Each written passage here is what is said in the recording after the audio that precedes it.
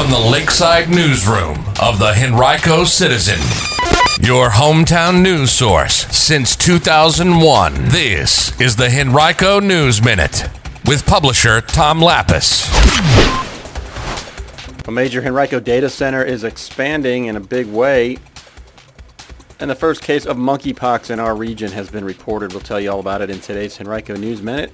It's Friday, July 15th, 2022. It's brought to you today by the law firm of Barnes & Deal. And now for the news. Henrico police yesterday identified the 20-year-old man shot and killed by a Henrico police officer Wednesday night in Highland Springs as Malachi Carroll. Police were called to the house because of a domestic incident, and when they arrived, Carroll allegedly attempted to assault someone in the home and a police officer with a knife, prompting an officer to fire at him. He later died at a hospital. Our partners at WTVR CBS 6 yesterday reported that Carroll's father, Brandon Jordan, who lived across the street from Carroll, said that his son had been dealing with mental health issues and that he had noticed a change in his behavior in recent weeks. He said the recent death of Carroll's grandfather had deeply impacted him. One of the largest data centers in the U.S. is getting larger, and it's in Henrico County. QTS's Richmond Mega Data Center at the White Oak Technology Park in Sandston has purchased 200 acres adjacent to its existing footprint that will allow for as much as another 1.5 million square feet of capacity, effectively doubling the existing center in size. The location is already an internationally unique and significant one. It houses the Richmond Network Access Point, or NAP, a connection to 4 high-speed transcontinental subsea cables and more than 20 other network providers.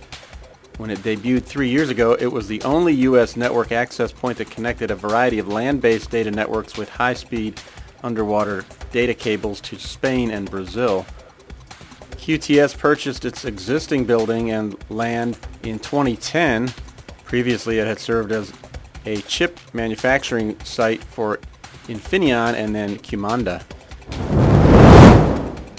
Well, the first presumed case of monkeypox in Central Virginia has been reported by the Virginia Department of Health. That brings the total number of cases to 40 statewide. 3 deaths have been attributed to the virus globally. Monkeypox is characterized by a specific type of rash that can begin on the genitals, perianal region, or oral cavity. There is no approved treatment for monkeypox, but some other treatment options may be beneficial, according to health department officials.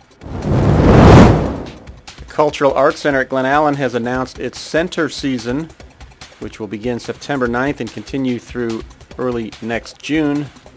Altogether, there will be 10 different performances in theater, music, and dance. Tickets will start at $20 for select shows. Tickets for the whole season go on sale Monday, July 25th at 9 a.m.